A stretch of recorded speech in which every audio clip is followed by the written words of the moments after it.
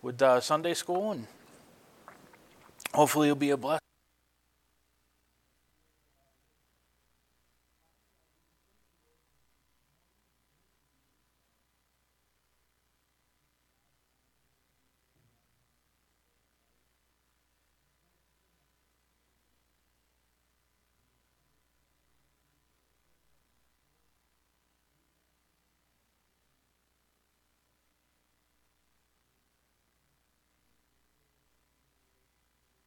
About you to honor you and worship you, Lord, and we just give you all the honor and praise.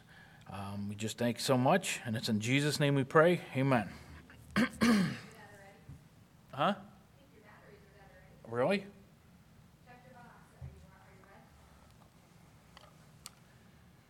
I'm not even on anymore. Yeah, it's red. Okay. New to me. Anyways, we are going to be starting Judges, going through there, learning about that. And if you can open up to Judges chapter 1.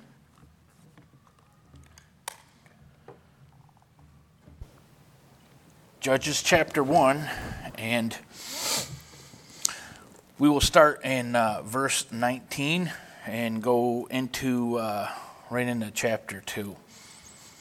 And the Lord was with Judah, and he drave out the inhabitants of the mountain, but could not drive out the inhabitants of the valley, because they had chariots of iron. And they gave Hebron unto Caleb, as Moses said, and he expelled thence the 3 sons of Anak. And the children of Benjamin did not drive out the Jebusites that inhabited Jerusalem, but the Jebusites dwell with the children of Benjamin in Jerusalem unto this day. And the house of Joseph, they also went up against Bethel, and the Lord was with them. And the house of Joseph sent to describe Bethel. Now the name of the city before was Luz. And the spies saw a man come forth out of the city, and they said unto him, Show us, we pray thee, the entrance into the city, and we will show thee mercy. And when he showed them the entrance into the city, they smote the city with the edge of the sword, but they let go the man and all his family. And the man went into the land of the Hittites, and built a city, and called the name thereof Luz, which is the name thereof unto this day. Neither did Manasseh drive out the inhabitants of Bethshean and her towns, nor Tanakh and her towns, nor the inhabitants of Dor and her towns, nor the inhabitants of Ibleam and her towns, nor the inhabitants of Megiddo and her towns, but the Canaanites would dwell in that land. And it came to pass, when Israel was strong, that they put the Canaanites to tribute, and did not utterly drive them out. Neither did Ephraim drive out the Canaanites dwelt in Gezer, but the Canaanites dwelt in Gezer among them. Neither did Zebulun drive out the inhabitants of Kitron, nor the inhabitants of Nahalal, but the Canaanites dwelt among them and became tributaries. Neither did Asher drive out the inhabitants of Acco, nor the inhabitants of Zidon, nor Ahlab, nor of Achazib, nor of Helba, nor of Aphek, nor of Rehob. But the Asherites dwell among the Canaanites and the inhabitants of the land, for they did not drive them out. Neither did Naphtali drive out the inhabitants of Bethshemesh, nor the inhabitants of Bethanath, but he dwelt among the Canaanites, the inhabitants of the land. Nevertheless, the inhabitants of Bethshemesh and Bethanath became tributaries unto them. And the Amorites forced the children of Dan into the mountain, for they would not suffer them to come down into the valley. But the Amorites would dwell in the mountain of Heres, of Ajalon, and of Sheblim. Yet the hand of the house of Joseph prevailed, so that they became tributaries. And the coast of the Amorites was from the going up to the Akrabim, from the rock and upward. And an angel of the Lord came upon from Gilgad of Bochum, and said, I made you to go up out of Egypt, and have brought you into the land which I swear unto your fathers. And I said, I will never break my covenant with you. And ye shall make no league with the inhabitants of this land. Ye shall throw down their altars. But you have not obeyed my voice, and you have ye done this. Wherefore I also said, I will not drive them out before you, but they shall be as thorns in your sides, and their gods shall be a snare unto you. As we go into the book of Judges, we're leaving where Joshua left off. Now, Joshua's old at this time. They split up the land, and they were supposed to do some things. When they went in with Joshua, they took care of, they went to Jericho. They took care of certain tribes they went through, and they did what God ordered them to do. They obeyed him. But as we get going, and we get into Judges, we see, as time goes by, Joshua, he gets old. He goes, he ends up, dying. And we see that with Joshua, that the conquest, it was a straightforward and through conquest of all the enemies. Right? I mean, you see that with Joshua. God said it, did it, boom, right through it. But with Judges, we see this whole lengthy process and this gradual process for them to try to get the inhabitants out, because it's the lack of their obedience. It's their lack of obedience and faith and honestly, silence. In Judges 2, in verse 10, it says, "And also all that generation were gathered unto their fathers, and there arose another generation after them, which knew not the Lord, nor yet the works which he had done for Israel."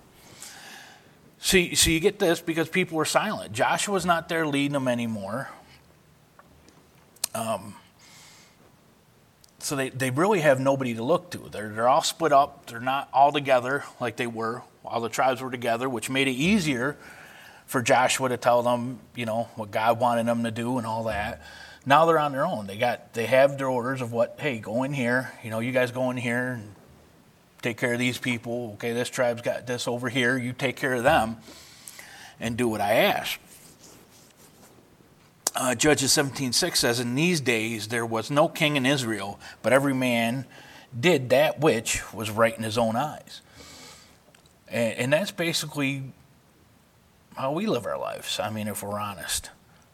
The world does it, and Christians are no different. We start to live that way, like we don't have a king. We don't know where we're going, where we don't have, our God's not that important to us. And that's what they start to do. And why? Because Joshua's gone. They have no leader. So they're looking around, acting like they don't know what to do, which they do, but they just don't care. They're just doing what they want to do. And because of this, they're not teaching the young about their God. They're not teaching them how to become close to God, how to walk with God, what to do, what not to do.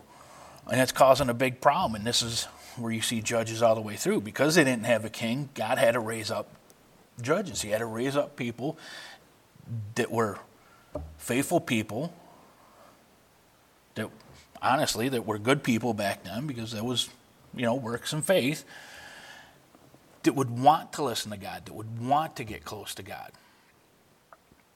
And that's what he did.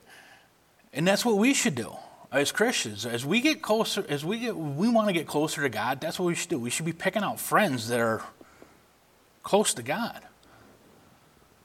that want to get close to God, that want to know him, because that'll just help us. That'll help us grow. It'll help us be in a better place, in a better situation. But they didn't teach them. And we see what happens nowadays. I mean, you can look and imagine, just looking out at society, what it was like back then for them not teaching them. Because we can see it out there. I mean, in society now, it goes beyond that. I mean, they don't even want to teach them how to be, what is right and wrong, let alone God. And then we see this big, we see all these riots and all this, and my rights outrank your rights, and it gets crazy. There's a reason why we need to teach children about God, and why we need to raise them the right way, and why we need to teach them to fear him. And not fear him just because, you should fear him. Fear him because he's the one that gave everything for you. He's the one that holds you together daily. He holds everything together. it should be a good fear. Not only a good fear, but a fear of going, hey, if I do wrong, he could take me home if he wants to. But we see this. That was one of their problems, was silence. Sin. Sin's their other problem. In verse 2, in chapter 2 and verse 11, it says, "And the children of Israel did evil in the sight of the Lord and served Balaam.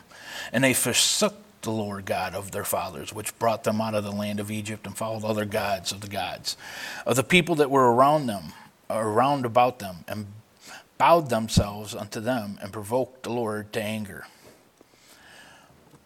So we can see these guys just, they're doing what they want. They don't have any fear. They don't have anything. They don't know. They don't know who God is. So what they're doing is just going, and because they didn't get rid of the inhabitants that they were supposed to get rid of, they're following them along, right? It's just the way it is in life. Who you hang around with is who you're going to act like. I mean, you could, you can come to church and act the way you're supposed to act. Why? Because you're around people that act that way. But if you're going out and going into the world and just hanging out wherever you want with people that do whatever you want, guess what you're going to do when you're not in church? Do whatever you want. So the importance is we really need to get close to God. That's the key. We always got to get close to God. But we see this with judges. I mean, this is their problem. This is our problem. It really is sin. Right? He that saith he has no sin, lie and do not the truth. Right? I mean, that's what it comes down to. Just because we're saved doesn't mean we stop sinning. It means we have the choice not to stop sinning. It means the closer we get, the less likely we're going to let our flesh take over and cause that problem. And that's why God can truly see us as his children, as saints. Because he gave us that choice, and the flesh no longer has to rule us. Which is why he's got to get rid of the flesh. But sin plays, it just plays such an important part in all our lives, and we just take it for granted that, well, this isn't really a bad sin, or this or that. And that's not how it goes. Again, in Proverbs, he talks about these things are abomination, these 6 things, 7 I hate. And first thing is lying, a lying tongue. So it doesn't matter what you're doing. It doesn't matter what other people are doing. It's your walk with God and how what you're doing. And sin is sin. And that's how he sees it. But these guys don't know that. I mean, they might have a little bit, but nobody's there to lead them. Nobody's there to talk to them. Nobody's there to teach them. They're just forgetting about it. Nobody's sitting there saying, hey, you should have been there when he parted that sea, because, boy, it was something. You're just going on about it. And because of that, in Judges 2, and we'll go to verse 14, "And the anger of the Lord was hot against Israel, and he delivered them into the hands of the spoilers that spoiled them. And he sold them into the hands of their enemies round about, so that they could not any longer stand before their enemies. Whithersoever they went out, the hand of the Lord was against them, evil as the Lord had said, and as the Lord had sworn unto them, and they were greatly distressed." Basically, they're becoming slaves to these other people. And it's not a good place to go. They're putting themselves back under bondage of their people that sin. We put ourselves back under that bondage freely and willingly. We have that choice. And we go, and sometimes it's just, well, I don't know, Lord, when am I going to have a chance to do this again or that? And we know it's wrong. But hey, let's take it. And that's not where we should be. That's not how we should be living our lives. We should be living our lives free from that bondage.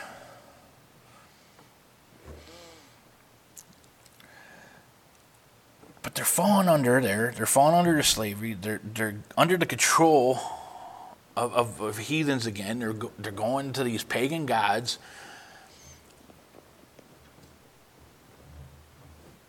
And nobody's there to tell them. So what's God got to do? God's got to bring somebody that says, hey. I got to bring somebody in to tell you what's going on, because obviously, you guys can't grasp it, what you're supposed to do. And isn't that us? I mean, it truly is. Everything we do, we won't take the time to pray over a matter that we think is small. But yet, if it's a God that wants to be in our lives, that wants to know everything, to be personal, then it wouldn't be small to him. We just think it's small. And once we start doing that, we start doing what we want. It wasn't, hey, should I do this, Lord? It's, no, I'm doing this. Why? Well, because I think it's right. Right? But every man did that which was right in his own eyes. Just because something's right doesn't mean the Lord wants you to do it. It might not be your place.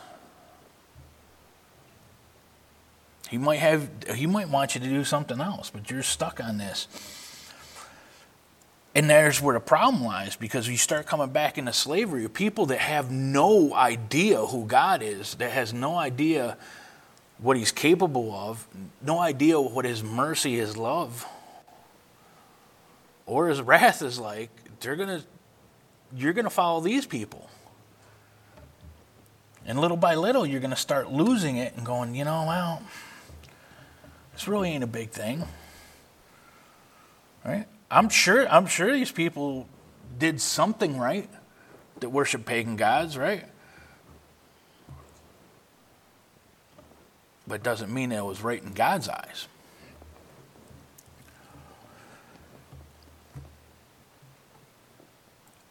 In Judges 3, in verse 9, it says, "And when the children of Israel cried unto the Lord raised up a deliverer to the children of Israel, who delivered them, even unto the son of Kenzaz, Caleb's younger brother."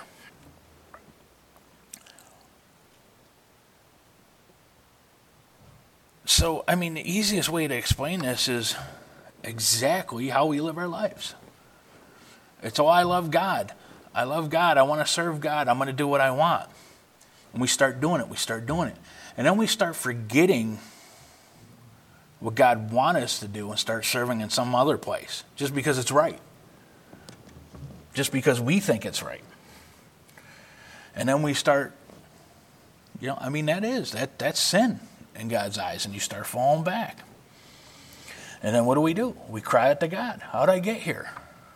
Supplication. We take it to God and go, oh. And just like they are in the book of Judges, as they keep going and they go, okay, here's a judge. All right, I'll get right with God. Start sliding off. Oh, here's another judge. I'll get right with God. Start sliding off. It's the same routine we get into. I love God. I'm going to serve God. Okay, I'm doing what God asked me to serve. Oh, look over there. I should serve over there too. And then you go over there.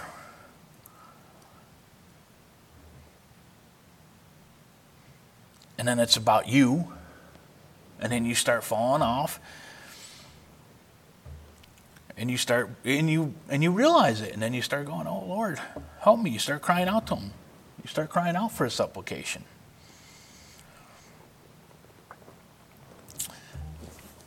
And it says that he brought a deliverer to the children of Israel.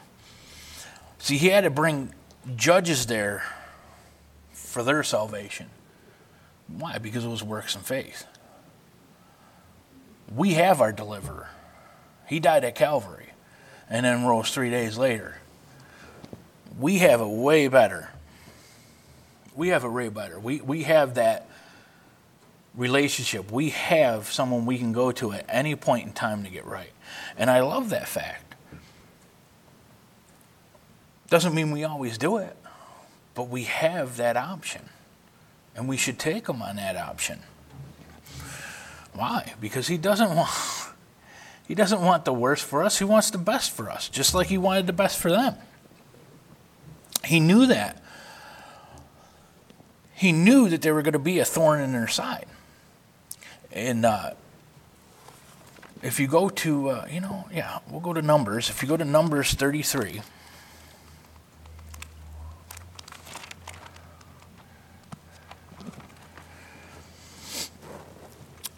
Numbers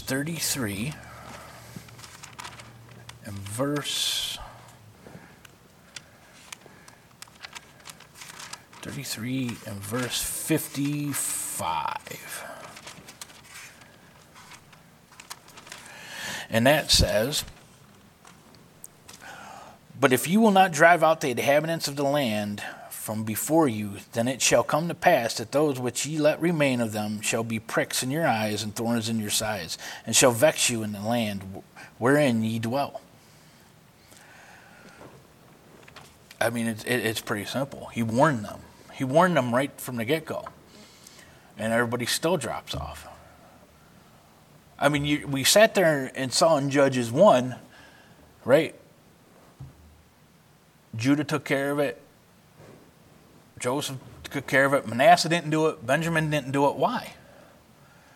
And we're not talking about generations after where they forgot who the Lord were. We're talking about people that came right in. That God had warned, hey, you're going in there. You're talking right after Joshua split everything up and they went their way. And it's like, hey, by the way, when you're over there, you have to do this. The Lord has commanded it. So the warning, they didn't even listen to the warning. And then he warns them again in Judges. He warns them a few times in Judges. Hey, you gotta come back to me. You gotta do what you gotta do. Why? Because he knew. He knew that the people you choose to hang out with are going to influence you more than you think. That those around you, they're gonna.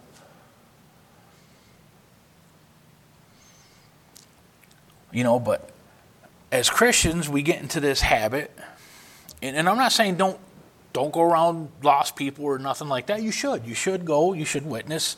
You should do these things. But the problem comes from when that's who you want to hang out with. That's who you want to be around all the time. Right? And he's warned them. And the thing is we get warned, right? Both our pastors stand up here and says, no, you go witness, but don't do these things. And that's what we're doing. Why? Because we're going to get influenced by it. But as Christians, we start to think, oh, well, right? We get back into the whole thing of, hey, I want to serve. No, I got this handled. They're not going to affect me, right? Because, we're all too spiritual. We just, no, we're not. We know better, but we don't choose that all the time. And that's what happens. We go in with good intentions, which mean nothing unless God says it. And we go in there with good intentions, and they end up changing us and doing that. And you can find that all the time now. You can find that all the time with Christians now. Because it's what's new. What's the new best thing? You can find people that are faithful to church every day. And what do they got to do? Well, I got to go, I heard about this guy on YouTube. I got to go check him out. But you're spiritual, man. You know you can handle it. Right? We can handle it. I go to a good church. I know what's right and what's wrong. Then why do we got people leaving the church after they listen to somebody? Because you can't handle it. You don't. I don't. And that is the truth of the matter, right down to it. You do not need to study what's wrong to know what's right. You do not. You don't. I don't know how many times, because I belong to a good church, I have good pastors, that somebody will say something, and I'll follow along, and then all of a sudden, nope, that's wrong. That's wrong. We know it. Now, what do you do from there? Do you indulge in it? Do you start talking to them about it? Go, oh, I could see that. I'm open-minded. I'll see that way. No. What did God tell you? What did God say? Because I guarantee you, God did not say, hey, indulge this guy. Because 90% of those guys out there preaching that stuff on YouTube, you're not going to change. They don't want to be changed.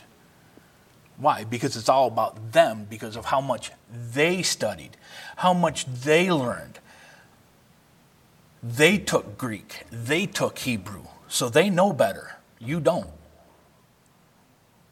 Right? Because you don't have a Bible in front of you that you can't read. You need that Greek. You need that Hebrew. Now, I'm not saying Greek and Hebrew are wrong. I mean, by far, it's kind of cool to learn some of these words. It's like, oh, this is what it means in Hebrew. Oh, wow. That's cool, but you don't need that. And that's what they're doing. That's what we're doing. We could see it. History repeats itself, and that's what it does. That's why God had to send a Savior, because he knew. Because even though I'm going to send my Savior, I know they're still going to mess up. And I'm going to send my son, but hey, they're going to mess up again.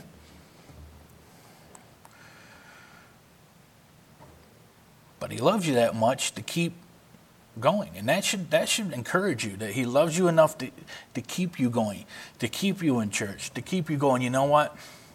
Okay, I may have just failed, but he's still speaking to me, and he's telling me I got to go back. He's telling me I got to repent. He's telling me I got to get back right with him. And that should encourage you. Why? Because he'll never leave you nor forsake thee. And that's him doing that. But we're seeing all these people, and they're supposed to be doing it. They're not teaching the ones that do know what to do. They're not teaching the young ones what to do. And we go on.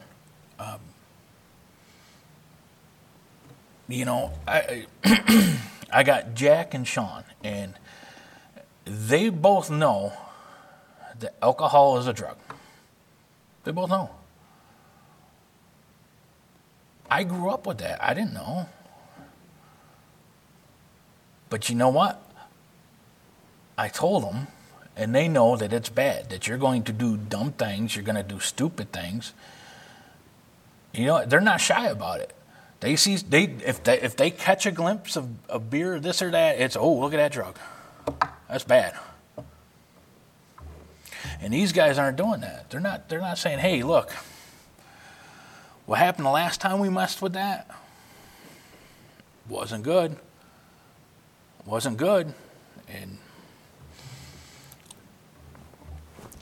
we got to get through that. We got to get there. We got to teach them, train them up in the way they will go.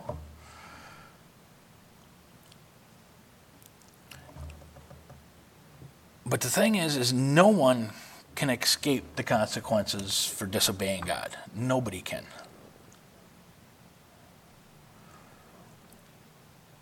And in Judges, we see it over and over and over again. We see it now. We see it with Christians. We see it with lost people. You got Christians that go so far out that they never return. You have Christians that get caught up in things, and it ends up costing them their lives. We're no different from the lost world out there. We're no different from them. That's why God wants us to be separate. That's why he wants us to be holy. So we don't get caught up in there, because he knows it's going to be hard enough for us. It's hard enough. It's a tough choice choosing Jesus every day, let alone every second, every minute. But if we would just submit and surrender to him, he can do a lot with that. Not that we'll be perfect, but he can do a lot with that. He can use you.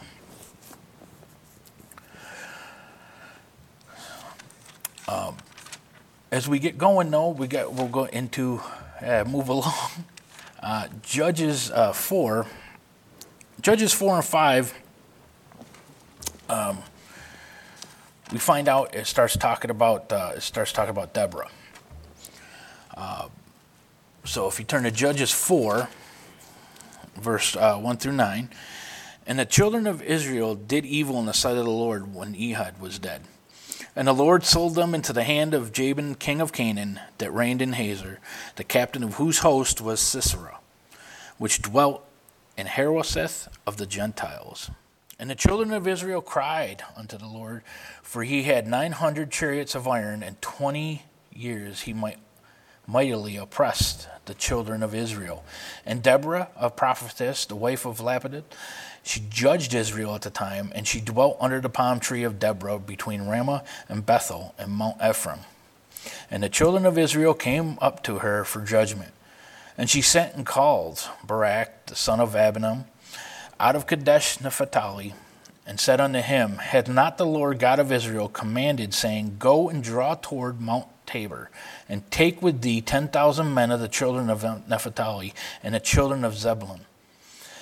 And I will draw unto thee to the river of Kishon Sisera, the captain of Jabin's army, and with his chariots and his multitude, and I will deliver him into thine hand. And Barak said unto her, If thou wilt go with me, then I will go. But if thou wilt not go with me, then I will not go. And she said, I will surely go with thee, notwithstanding the journey that thou takest shall thou not be thine hour. For the Lord shall sell Sisera into the hand of a woman. And Deborah arose and went with Barak of Kadesh.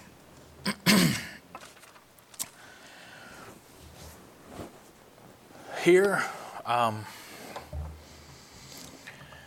see, this is important here, and these are important passages. And if I take a little time, it's because I want to get it right. And that's because these affect every Christian now as it did back then. And see, right here what we have is Barak there, right? And she looks right at him and says, didn't the Lord tell you to do this? Didn't he tell you to do this?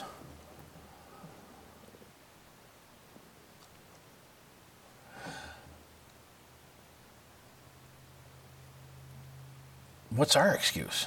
Didn't the Lord tell you? If the Lord told you to do something, do it. I know at times it's hard and all that, but do it.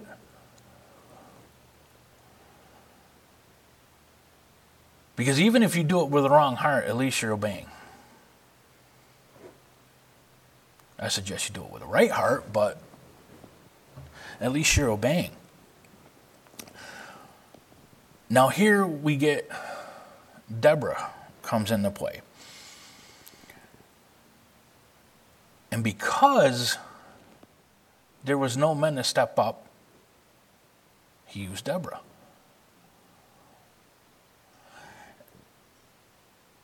Now this is where I want to be very careful, okay?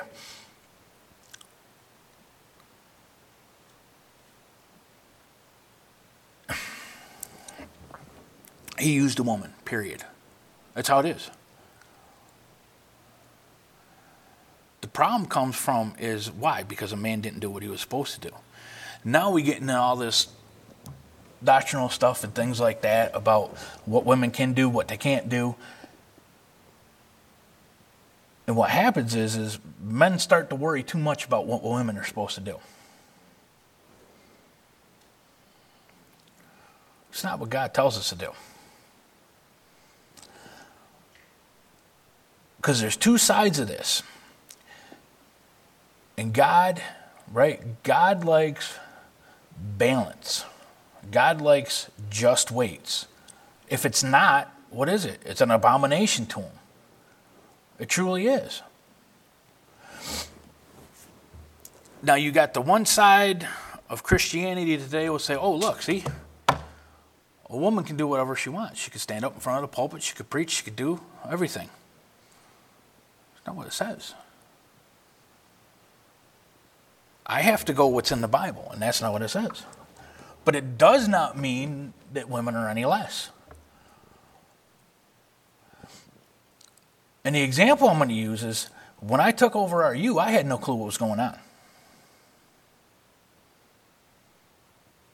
I asked Shannon a lot of questions. I would have been stupid not to. She's been there for how many years? Right? I mean, let's face it, I'd be stupid not to. Nowhere in the Bible does it say that you can't get opinions. What it does say is the man is responsible for that choice afterwards. That's what it says. So we got to be real careful when we look at things like this and how we're going to portray them to the world.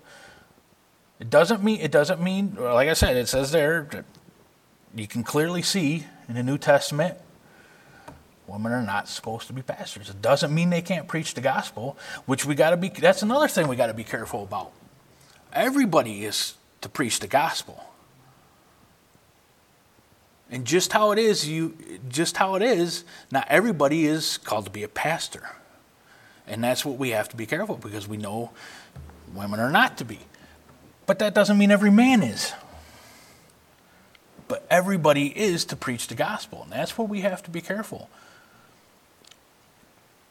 Why? Why is everybody supposed to preach the gospel? Because that's what God wants. And then for two, how he uses us individually. I'm not going to meet the people my wife meets. Right? I'm not going to meet some of them. So do we just be quiet? We got to be careful of that. God will use who he wants to use. But let's be clear, he wants to use men. He wants men to step up. Because even if you don't step up, men, you're still responsible. You're still getting it. It doesn't matter what you say. You can meet him and say, oh, well, I told my wife to shut up and not to do this, and I did this and that, and that. Yeah, okay, that's good. I'm glad you did all that. But what did that do? Nothing. Could have cost somebody salvation.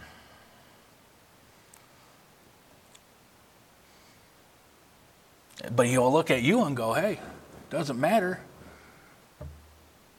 Doesn't matter what you said or what you did. You had the final choice to make. And I hold you responsible. And that's what he's going to say to you.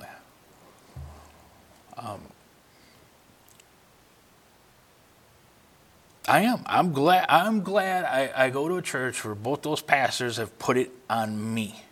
My responsibility as a man. I'm the one that's going to be. But I don't. I ask my wife for advice and opinions. I should. But when it comes down to it, you're going to be the one that God looks at and says, hey, either you made the right choice or you didn't. But he's going to use who he wants, and he uses her here. Right? And look, I get this. And the reason why I get it is because sometimes I don't want to have to do what I want to do. Sometimes I don't. I'm like, no. And you know who I got to rely on? I got to rely on my better half. To say, get up and do it. Just do it. Isn't that what Deborah's doing here? Going to him and going, will you just do it? And what's he do? He makes an excuse. Well, if you go, then I'll go. But if you're not going to go with me, I'm not going to go.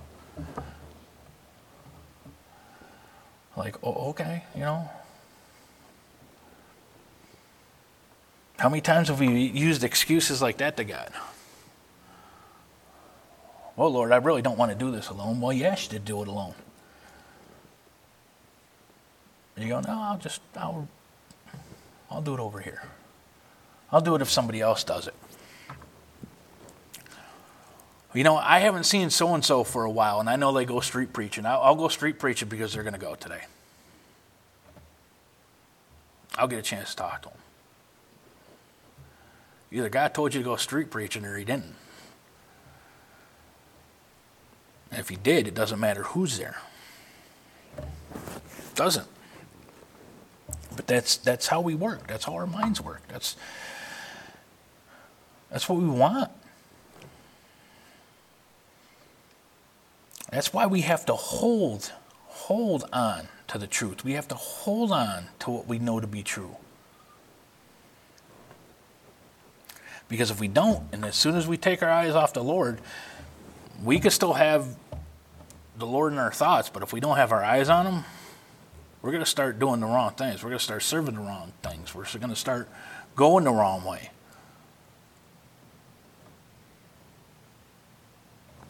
And then we'll need somebody to tell us, hey, right? Because God will only tell us so many times. And we have to be aware of that, and we have to listen. Sometimes he'll send people to us and say, hey, you need to, right? I'm sure it's happened to everybody, a message or just somebody dealing with something in their life. And God hits you right there with it. It's like, hey, I might need to examine myself right now. I might need to do that. And because the people were unwilling to do that, that's where he has to send in the judges. He does. Hey, you guys better start examining yourself. You better realize where you are. This is what I gave you. This is the promised land, and you guys are destroying it. You're letting other people destroy it because you won't do what I'm asking you to do.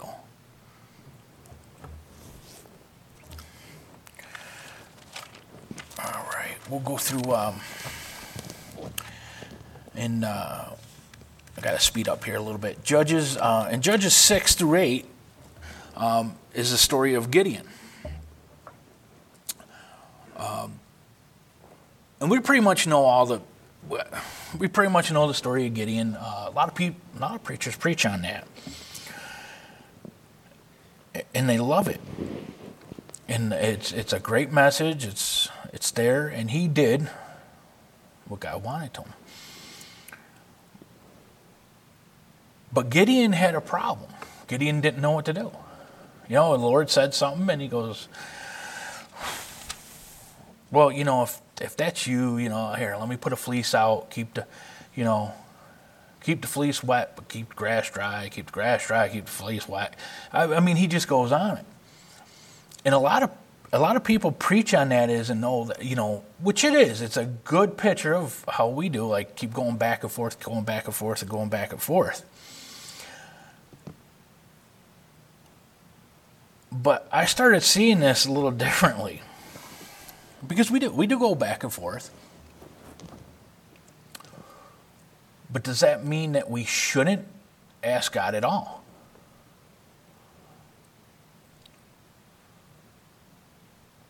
God says, hey, do something. We shouldn't say, God, is that what you really want me to do?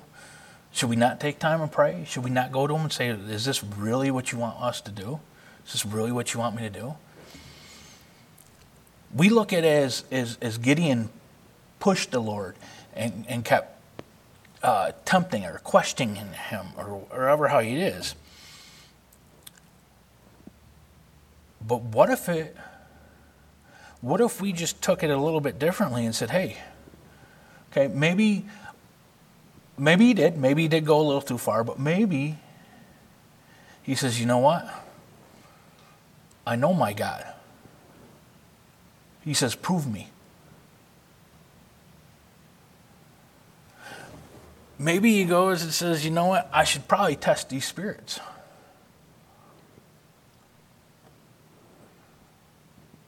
Right? Lately, we've been hearing the talk about how the church was built, right? And like, I didn't know that was going to be done. I didn't think it could be possible. I didn't know, I bet you Pastor Legault prayed. I bet you he tested the spirits. I bet you he was like, hey, Lord, is this really what you want? Because I need to be sure. Because if it ain't you, this ain't going to work. Right? 1 Thessalonians 5, verses 21 to 22 says, prove all things, hold fast that which is good, abstain from all appearance of evil. Prove all things. All means all, right? That's how we use the Bible, right? All means all. Prove all things. 1 John 4:1, beloved, believe not every spirit, but try the spirits whether they are of God, because many false prophets are gone out into the world.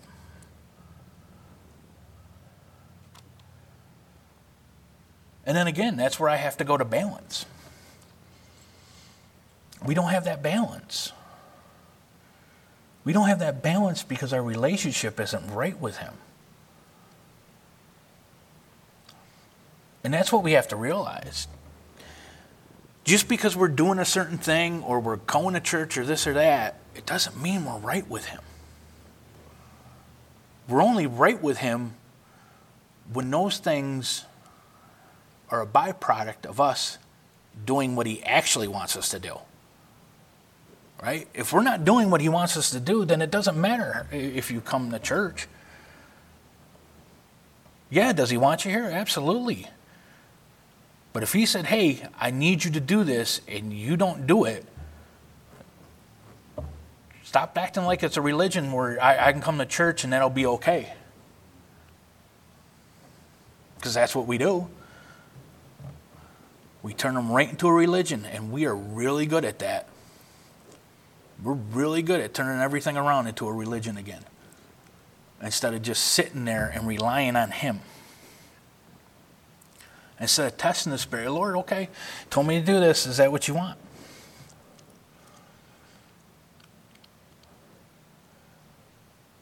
I had to do that with taking over the addictions program. I had to pray. I had people tell me not to take it. I had people tell me to take it.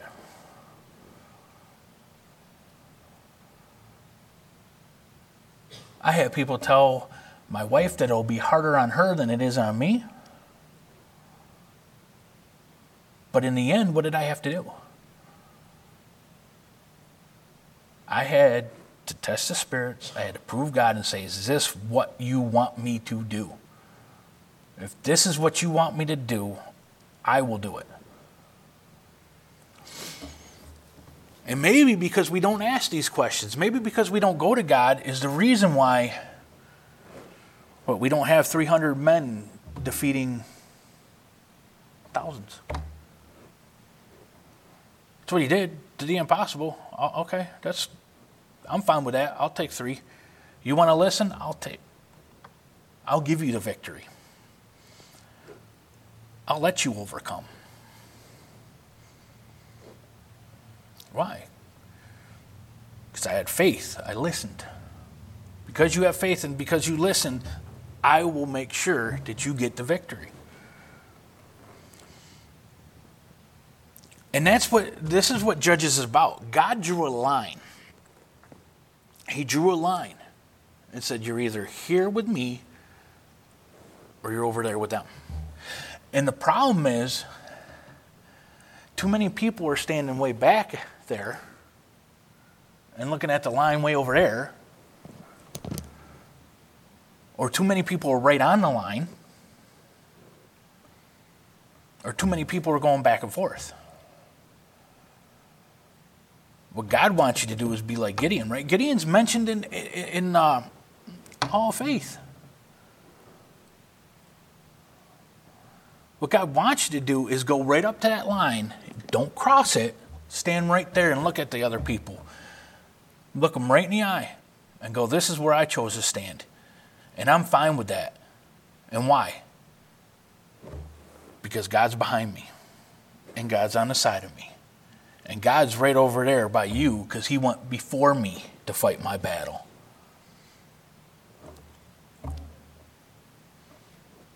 Right? That's what it's about. But he can't do that if you don't want to listen. He can't do that if you don't want to remember the things that he's given you. If you don't want to come to him humbly. If you don't want to repent. And again, what is it? This whole Bible, I mean, without a doubt, this whole Bible shows God's mercy throughout. Yeah, does it show his punishment and wrath? Absolutely. But that's not what he dwells on. He says, I don't want to do that. I got to mention it, but that's not what I want. Look at my mercy. Come to me. I'm going to give you the victory. You just have to do what's right. You have to listen to me. Father, I just thank you, Lord. I thank you for the Sunday school hour, Lord, just the message you put on my heart. And I just pray the morning service will be a blessing to everybody, Lord. I just pray that we just all worship you, Lord, today and just thank you for your mercy, Lord. And just, we know we mess up, Lord. We know we're not great. But we do know that one day we get to see you face to face, Lord. And we do so look forward to that, Lord. We just thank you so much. And we pray that you come back soon. It's in Jesus' name we pray. Amen.